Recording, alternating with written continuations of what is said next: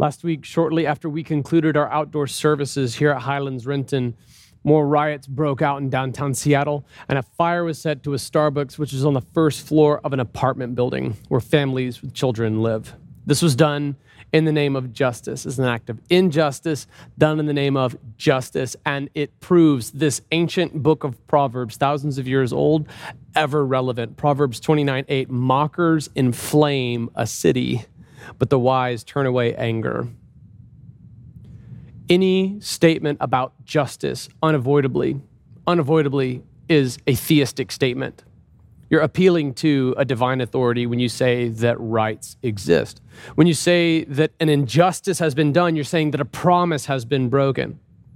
Well, who ultimately made that promise, and what gives that promise any authority? When you say that an injustice has been done, you say that a right has been violated. Well, who gave that right, and what makes it legitimate? Unavoidably, all of these statements about justice are theological. In fact, our whole culture, our whole society, and our freedoms are all built on a theological argument that all men are created equal. This truth is self-evident, that we are endowed by our Creator with certain unalienable rights, that among these are life, liberty, and the pursuit of happiness, and that secure these rights, governments are instituted among men, drawing their just powers from the consent of the governed. We are endowed by God with our rights. That is a theological argument, and that's where all of our culture comes from. But we as a culture, we as a society, have now fired God as the judge. We have put nothing in his place, and now we're crying out for justice. We fired the judge, guys. We have stripped the word justice of all meaning, and now we're abusing it. And we've replaced it with cheap justice, with virtue signaling justice that doesn't actually do anything to rectify the wrongs, that doesn't acknowledge one's own wrongdoing in any right whatsoever at all, and that only seeks to elevate the self.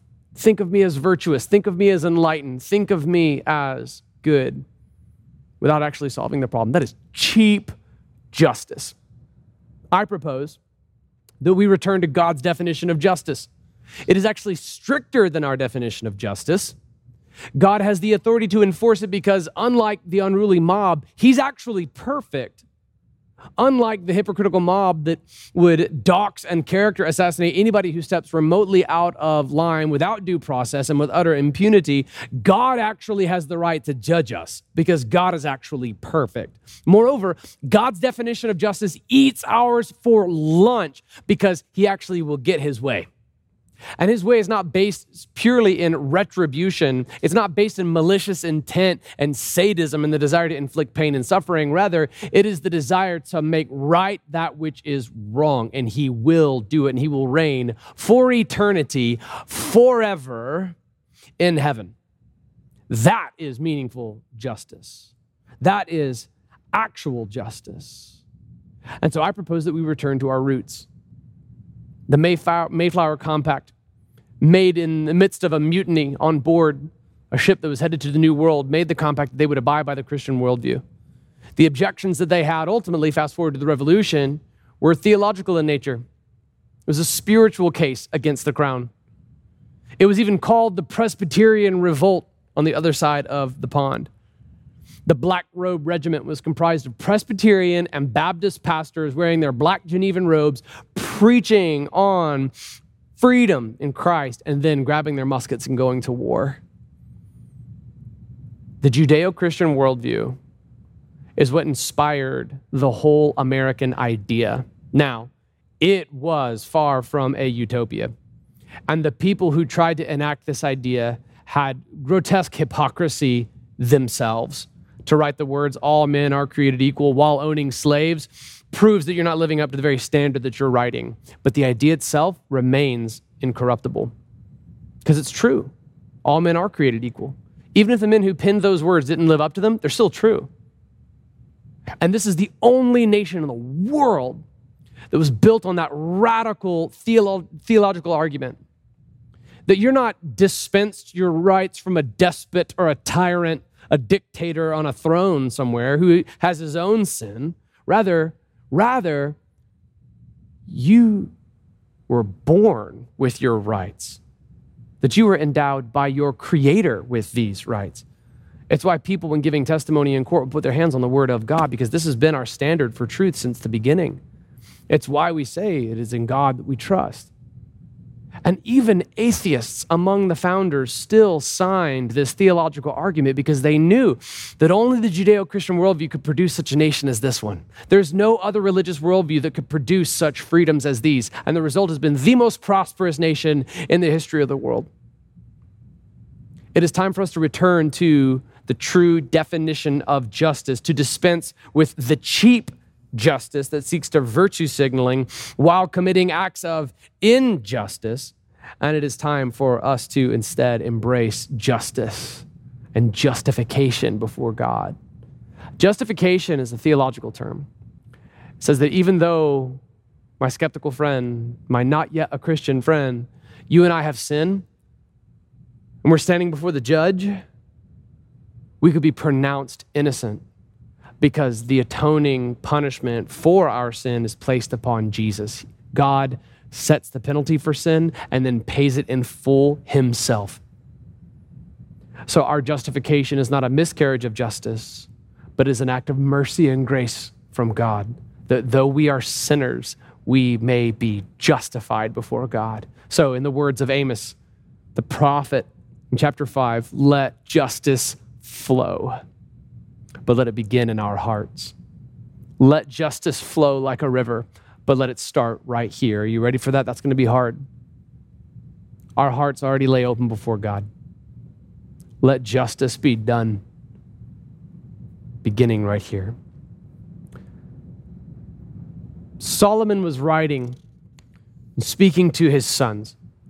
It wouldn't ultimately turn out the way that he'd hoped, but he was grooming his sons to take over as the future kings of Israel. Now, because of Solomon's own sin, the kingdom will be fractured. But in the meantime, as he wrote Proverbs, he was grooming them. And so that gives us a contextual lens that we have to interpret Scripture through, because it was written in a monarchical context and we're reading it today in a free republic, meaning it was written by a king speaking to future kings, and we're interpreting it today in a world that has no king. So we have to contextualize it a little bit. Moreover, you're going to find then that many of these words, as they were intended to groom future government leaders, are actually going to apply directly to governmental leaders. Proverbs 21:13, the one who shuts his ears to the cry of the poor will himself also call out and not be answered. Proverbs 29:7, the righteous person knows the rights of the poor, but the wicked one does not understand these concerns. Right at the very core of the discussion about justice is a discussion about inequality. And that inequality is never more clear when it comes to matters of economic disparity. So this obligation to care for the poor is placed primarily upon us as believers. Right, this is a calling that comes inextricably linked to the gospel itself. That is not a social justice gospel. It is to say that because our faith is legitimate, it's accompanied by actions to meet the needs of the people who are around us. That the love of God can't be in us if we don't have compassion for those who are in need. Richard Stearns wrote a great book, former president of World Vision, wrote a great book on this called The Hole in Our Gospel. Be careful not to take this too far, as if to say that you are not saved if you don't do righteous acts that care for the poor, or as if you could care for the poor in such a way that you could be saved. Rather, because you're saved, you care for the poor. And because you're a Christian, you help meet the needs of people who are in great need. Thank you, Highlands Community Church, for your generosity, your continued giving, because you've enabled us in a very difficult time to be able to meet urgent needs. And it's beautiful to see. It's absolutely incredible. Because of your giving to benevolence, we've been able to meet urgent needs right here in our community. Absolutely amazing to see. I'm so blessed by what I see. I'm so honored to be a part of this incredible church where ministries have been born from it that are the most effective in Seattle at actually ending homelessness for people. Like Vision House. Thank you, John and Susan, for your incredible ministry. The ministry that was born right here from this church. It's absolutely incredible. It actually ends homelessness for the women and children who are a part of it. And when you give to Benevolence, a Highlands Community Church, you're helping fund Vision House. I'm so proud as well. We have multiple people at our church who are part of Seattle's Union Gospel Mission. What's up, Chris? We love you, man. These are the most effective organizations around us, and these are two of many who, in the name of Jesus, to the glory of God, because of the gospel, meet the needs of the poor. Our objective is to not only meet physical needs, but also meet spiritual needs, because sometimes those physical needs are brought about by a spiritual problem, i.e. substance abuse. But our objective is not only to share the gospel, it is also to meet physical needs. See James chapter 2, verse 15. If a brother or sister is without clothes and lacks daily food, and one of you says to them, go in peace, stay warm and be well fed, but you don't give them what the body needs, what good is it? In the same way, faith, if it does not have works, is dead by itself. Our faith in Christ is legitimate, and therefore it is accompanied by such actions. Likewise, 1 John 3:16. Hear this one again. This is how we have come to know love. He laid down his life for us. We should also lay down our lives for our brothers and sisters. If anyone has this world's goods and sees a fellow believer in need but withholds compassion from him, how does God's love reside in him? Little children, let us not love in word or speech, in the Jesse Campbell translation, or tweets, but in action and in truth. We care for the poor because we believe the gospel of Jesus Christ. It is a symptom, an outflow, a side effect of our own innate conversion by the gospel. Here are two critical differences then in the way that the church meets the needs of the poor versus the virtue signaling mob. We're not doing it for our own glory, and so we won't do it in a way that's showy. Matthew chapter 6, listen to Jesus. Be careful not to practice your righteousness in front of others to be seen by them. Otherwise, you have no reward with your Father in heaven. So whenever you give to the poor, don't sound a trumpet before you as the hypocrites do in the synagogues and on the streets to be applauded by people. Truly, I tell you, they have their reward. But when you give to the poor, don't let your left hand know what your right hand is doing, so that your giving may be in secret, and your Father who sees in secret will reward you. Did you know? This just in, guys. Studies have shown it is actually possible to do something to help somebody in need and not post a selfie while you do it. Not even joking. I know a guy who did it once. It's totally possible. When you do something for the sake of looking virtuous and you post a selfie about it, the likes that you get on that selfie are your full reward. Enjoy it, I guess. If you're giving to the poor is to make yourself look virtuous, that's all you're going to get out of it. But if you're giving to the poor is motivated by a gospel love and done for the glory of God, the Father will reward you for that. This is spoken by Jesus himself in Matthew chapter 6. Now, Proverbs 21:13 and Proverbs 29:8, among numerous other proverbs on caring for the poor, were originally directed at future kings to see to it that they would look after the poor in their kingdoms well. Now, as a word of context, the poor in Solomon's context were way worse off than the poor in our context. So the poverty of the poor in a monarchy reflected more directly on the king's own negligence than does the poverty of the poor in a free republic such as ours. It is unfortunate, but it is true that some, not all of the poor, are poor because of their choices. Now, we live in a taxed society, and a portion of our tax dollars is allocated to meet the needs of the poor, which means then that these words of proverb, speaking about wisdom on caring for the poor, originally intended for government leaders, applies to you, King County, U.S. government. While we will answer to God for how well we respect governing authorities, insofar as their sphere of influence lies, may it never encroach upon the gospel, or maybe become sanctified outlaws if it does. But we know that we will answer to God for how well we've submitted to governing authorities And we know that governing authorities will answer to God for how well they've cared for the poor. You may not believe in God, but you bear a spiritual obligation before him because he cares about how you care for the poor. And Seattle, we're failing at this. We're failing at this. We have failed to meet the needs of the poor. Churches do a way better job with 10% of some people's money given voluntarily than the U.S. government does with 32% of an entire tax bracket's money taken forcibly. Uncle Sam, we're doing this better than you. Would you entrust churches? Would you lower taxes so that people would give charitably and be able to give even more so that it would be done in a way that is actually efficient, actually leads to spiritual transformation in lives, actually sets people free from addiction that actually is motivated by love? However, this is our current reality, Highlands.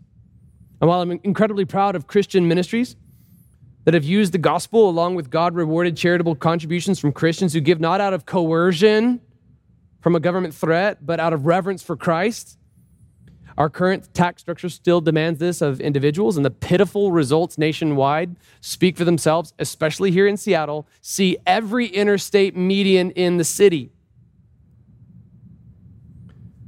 King County, these proverbs are addressing you directly.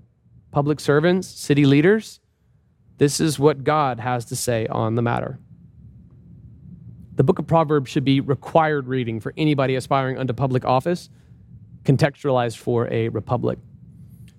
Members of Highlands, if God's calling you to run for public office, we need you. Proverbs 28:2, when a land is in rebellion, it has many rulers, but with a discerning and knowledgeable person, it endures.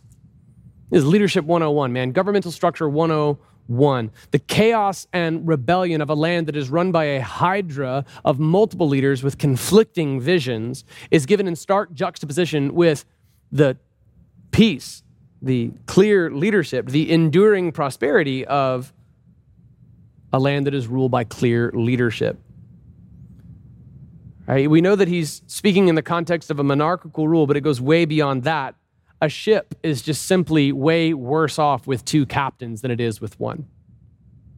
And this leader in the second half of the couplet of Proverbs 28:2, with the discerning and knowledgeable person it endures, speaks to somebody whose worldview is founded upon God, upon wisdom. What is the whole theme of the book of Proverbs? That the fear of the Lord is the beginning of knowledge, and fools despise wisdom and discipline. The knowledge and the discernment of the leader in the second half of the couplet is rooted in the fear of the Lord. He has discernment, she has knowledge, and as a result, their leadership endures. A given culture rises or falls on its leadership. When there's chaos in the leadership, there's chaos in the culture. Let's pray for our government leaders, that God would work on their hearts to bring about discernment and knowledge. King County, we're praying for you at Highlands Community Church. Proverbs 28:3, a destitute leader, literally translated from the Hebrew, a wicked man who oppresses the poor is like a driving rain that leaves no food. This is the very next verse from what we just read. This driving rain can be interpreted as a storm that is destructive or a heavy rain that should have borne forth a harvest but didn't. When you're in leadership, you have the opportunity to bring about prosperity for the people who are poor in your land. And when you don't, it reflects upon you. There will be results that speak for themselves. In our context, we can see quite clearly, if a man will not work, he will not eat. Now, regarding those among the poor who would seek to dupe you as a Christian or deceive you, this is a risk, isn't it? But it's a risk worth taking. I know that it can be tricky because you don't want to fund somebody's substance abuse problem. They're standing there on the side of the road with this cardboard sign. So here's what my family and I have done. I met with the author of a book called Under the Overpass and had some things to say to the author about the book because he was kind of pretending to be homeless, like he wasn't actually homeless, and so it kind of was built on a lie, but he still came out with some good teachings. And one of them was this: go to McDonald's. It's going to hold the line up for a while, but it's worth it. Stock up on a bunch of gift cards. Because this man experienced this from within the homeless community himself, that even if the gift card isn't used by the person you give it to, sometimes it'll be bartered for drugs. Somebody somewhere in that community can only use that for food at some point. So I know that it's tricky sometimes to try to give to a given ministry, even, for example, like a charitable organization, a homeless organization, because you don't know what percentage of what you're giving is actually going to impact the people involved. And sometimes when you want to give directly to somebody who's in need, you don't know if you're just helping fund an addiction, which is actually hurting them. And so this is one thing that we do, and we give to benevolence at Highlands. We tithe and more at Highlands, but we also stay stocked up on restaurant gift cards for when you see an urgent need. Proverbs 28:4, those who reject the law praise the wicked, but those who keep the law pit themselves against them. Doesn't that sound like much of what's happening in our culture right now? The evil do not understand justice, but those who seek the Lord understand everything. Better the poor person who lives with integrity than the rich one who distorts right and wrong. When Solomon used the words, those who reject the law, here's one thing I can say for sure was on his heart. It is the law from God, not only the collective larger law from Moses, but definitely this law. Do not have other gods before me. Do not make an idol for yourself. Do not misuse the name of the Lord your God. Remember the Sabbath day and keep it holy. Honor your father and mother. Do not murder. Do not commit adultery. Do not steal. Do not give false testimony. Do not covet. That's a really comprehensive set of laws. And it was given by God to ancient Israel. So when Solomon uses the words, those who reject the law, he's talking about people who reject these laws that forbid murder and covetousness and adultery and theft. Those who reject the law praise the wicked, but those who keep the law pit themselves against them. It causes division among law keepers and law breakers. This authoritative revelation from God, wherein he has revealed himself. He's not hidden himself, Richard Dawkins. He has revealed himself and spoken plainly in his word. Revelational epistemology, see Cornelius Van Til. With this God-revealed law, we don't have to guess and invent and contrive the authoritative origin for justice itself. God's already given it. This is the idea behind theonomy, which is a Christian idea that draws upon Old Testament laws as the basis for laws in our society today. It's a whole vast field of study. It's worth reading. Because Christians know the law of God in the Old Testament and know the law of God to love him and love others in the New Testament, we understand justice. We know where justice came from. We know why we love others. They're made in the image of God. We've been commanded to do this. We know that we love God first, and because we can look a holy God in the face in judgment one day because our sins are atoned for, we need not fear our fellow man. We love others as we love ourselves because we know that we have value as children of God, made in his image, atoned for by Christ's sacrifice on the cross, and secured in our victory forevermore by his resurrection from the dead. We understand the why behind justice, and we have hope for a greater eternal sense of justice to come. We know that every justice system instituted among men and run by men and women is ultimately going to fail at some point. But the greater sense of justice that will never fail is that of the Lord, who will reign, who will destroy evil forever one day. Those who understand the law of God know justice, but those who do not will never understand justice. Yeah, but Jesse, the things that you're stepping into here sound like a breach of separation of church and state, right? I get it. You're a Christian. You believe the law of God, but now you're trying to blur the lines between what God said is the law and then what local government or the country says should be the law. Did you know that the intent of separation of church and state always has been and currently is to protect the church from encroachment from the state? Henry VIII was the de facto head of the Church of England. He wanted to secure a male heir. He divorced his wife, Catherine of Aragon so that he could marry his mistress, Anne Boleyn. This stripped the Pope of authority, and this led to him taking over the whole Church of England, and it allowed him to use the considerable amount of funds that had been amassed within the Church of England since its original founding by Augustine of Canterbury, not Augustine of Hippo, that's a different guy, Augustine of Canterbury in 597. This led to the dissolution of monasteries, and that funded many of Henry VIII's war efforts throughout the 1540s.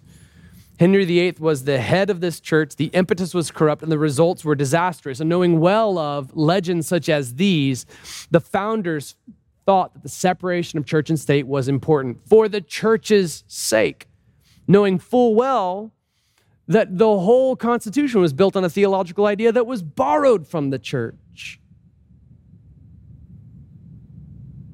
The church gives the state the moral authority to make laws. The state takes those laws, takes that theological idea, and brings about the most prosperous nation in history. State gradually severs moral tethers to the church. State goes on to enforce federally funded abortion, targeting Christians who don't comply, citing, ironically, the separation of church and state. The state becomes a church where the godless worship. Indeed, evil do not understand justice, but those who seek the Lord understand everything. The whole idea of the separation of church and state was drawing from Thomas Jefferson's letter to the Danbury Baptist Association to protect the church from encroachment from the state. Congress shall make no law respecting an establishment of religion or prohibiting the free exercise thereof. The whole idea of separation of church and state was to protect the church from the state. But the church at the onset, at the founding, gave the Judeo-Christian worldview the theological argument that we're given our rights by God. So it's good for the state that the church provided the impetus, the definition for justice. We as a society have gone away from that sense of justice. And did you know that today our hearts are open before God? He sees the injustices that we do as individuals. He sees the injustices that pervade our society today. And we'll all give an account before him. My prayer is that you would stand before him as your Savior and not only as your judge. Proverbs 28:15. A wicked ruler over a helpless people is like a roaring lion or a charging bear. A leader who lacks understanding is very oppressive, but one who hates dishonest profit prolongs his life. Man, don't you wish the book of Proverbs were required reading for everybody going for public office? Proverbs 29, verse 7, the righteous person knows the rights of the poor, but the wicked one does not understand these concerns. Mockers inflame a city, but the wise turn away anger. If a wise person goes to court with a fool, there will be ranting and raving, but no resolution. Bloodthirsty men hate an honest person, but the upright care about him. Christian, maintain your integrity as a Christian now more than ever, because we need Christians with solid testimonies and clear consciences to speak out the only hope that we have. Because our cheap brand of justice amounts to legalism. Virtue signaling is the new Pharisee way of thought. Because while we stand upon these beautiful teachings, and we know that they're true, we know that they're accurate, we're surrounded by people who have given way to a reiteration of an ancient false teaching, legalism. People who virtue signal and just try to look virtuous, look like they care, look like they're making a difference while having no measurable results whatsoever at all, just trying to elevate the self, not addressing the core issue, not actually offering a solution, not doing anything to transform the heart, are reiterating the same fallacious thinking of the Pharisees of old, who just try to make themselves look virtuous, look righteous. They don't actually do anything. They don't actually solve the core issue, and there's no transformation of the heart. Virtue signaling is our modern day sense of justice, and it is the new iteration of the Pharisees' legalism. Virtue signaling is legalism reiterated. We need Christians who, with clear consciences, can point to the justice of God, before whom our hearts are open. Proverbs 29:18. Without revelation, people run wild, but one who follows divine instruction will be happy. Consider the fruits of a culture untethered from an authoritative moral revelation. If we lack revelation, or literally translated from the Hebrew, vision, people run wild. People are currently running wild. Why is that? Because we have abandoned God's divine revelation. If a culture will not submit to the laws of God that are written upon our hearts, then we'll submit to the chaos of a false God.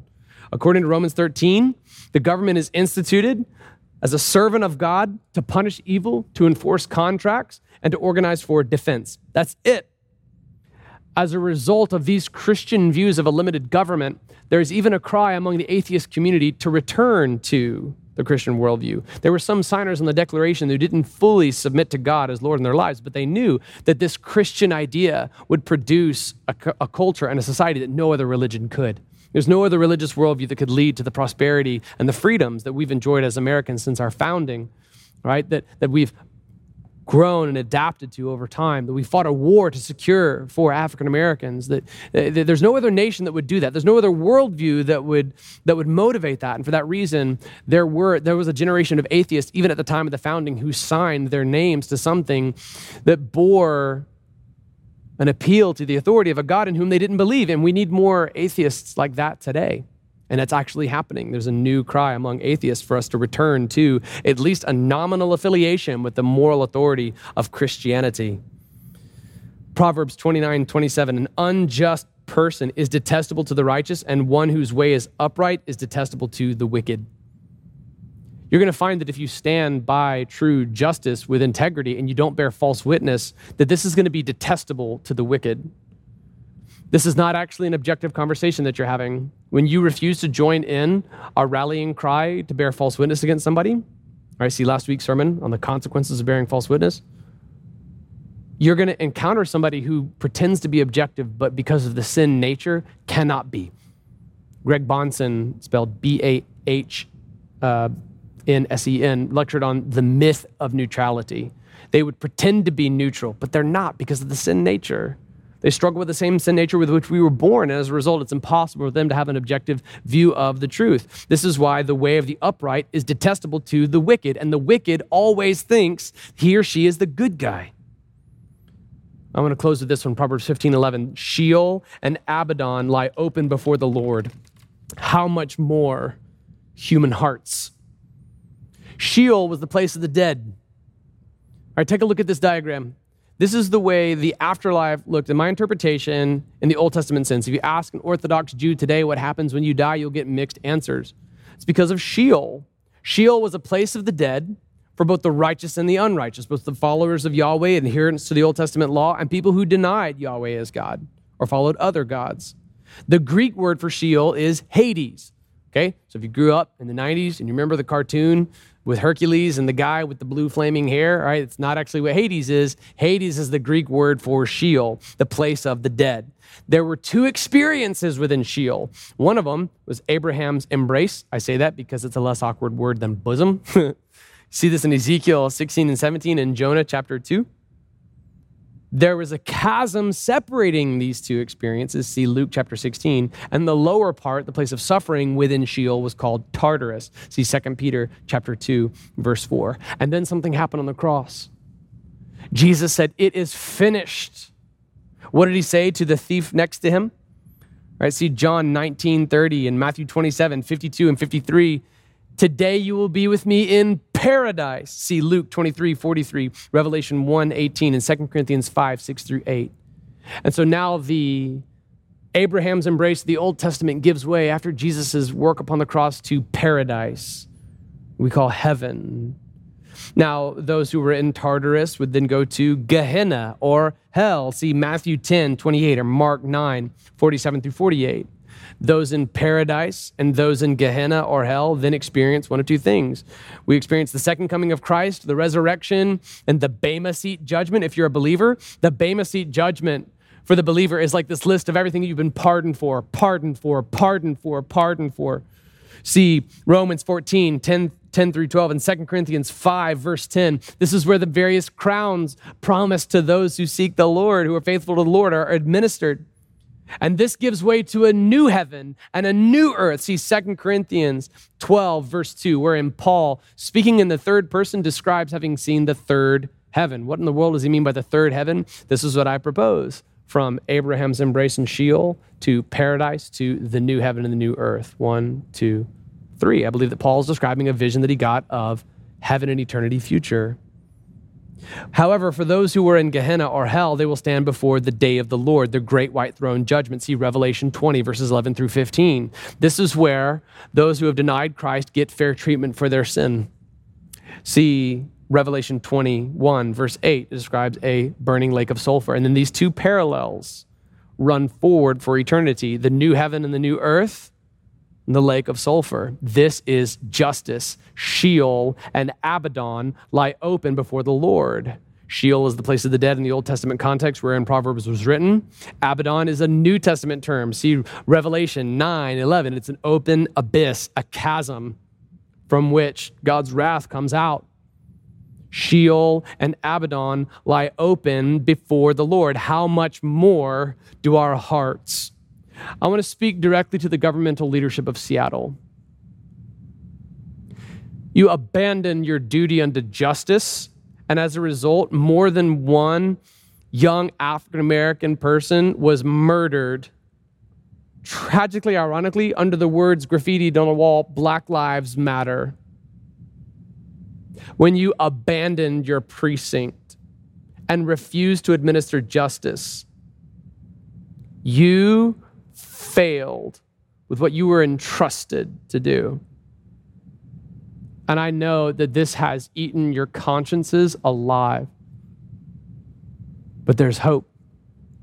There's hope. I know that it's been eating you alive. But you could have a clear conscience before God and man regarding with your own sin if you would repent and confess that Jesus is Lord. Then your own failures as a public servant would be pardoned before God, and your own personal sins would be forgiven. Sheol and Abaddon lie open before the Lord. How much more do men's hearts? God knows all the sins of my past. He knows my heart. So do the elders of Highlands Community Church. They know about my sins. God knows about your sins. He knows that your heart is bare open before Him. Would you lean upon His mercy, call upon His grace, have every last one of your sins atoned for, be saved, be saved, be saved, and then bring about something that Seattle hasn't known before. Actual justice by God's definition, and not the ever-shifting demands of the insatiable mob before whom you kowtowed and to whom you surrendered, whose applause you wanted. Look at what happened. Would you repent? Would you confess? Would you find hope in Jesus? And then would you govern rightly? And I want to speak to members of Highlands Community Church. You may not have been born into a crown, but you, because you've been born into a society wherein it's possible to run for public office, you bear an obligation if God's calling you to do that. How many generations of Christians past were eaten alive in the Colosseum because they refused to cry out, Kaiser Kyrios, Caesar is Lord? How many generations of Christians past were unable to stop the beast, the governmental authority that oppressed them and persecuted them and publicly murdered them? Here you sit in a society that openly invites citizens to run for public office. If God has laid this calling upon your heart, it's because we need you, we need you, we need you. Members of Highlands Community Church who are called to run for public office, I want you to step up. There may not be very many Christians in Seattle, but we are here. This is a calling of God. Because this teaching applies to governmental authorities, and because it speaks to us as believers individually, I want us to close by calling for justice to flow like water and righteousness like an unfailing stream. Amos 5:24. We know that God will bring about, 1 John 3:8, destruction to the work of the devil, that he rode into Jerusalem on the foal of a donkey to be slain, but he will one day ride in on a war horse to slay evil forevermore and to bring about justice, justice, justice forevermore. What more important side of history to be on the right side of than that day when Jesus brings about justice? If you're going to cry out for justice, make sure you're justified yourself, beginning right here and now before a holy God. Would you, following the conviction of the Holy Spirit, the ultimate judge before whom we will all give an account one day, would you call out to him for mercy, have your sin atoned for, and then invite others into the same justice of God? Right here and now, this is the moment that you, like me, though you are a sinner, may be justified before the judge. Pray with me now. God,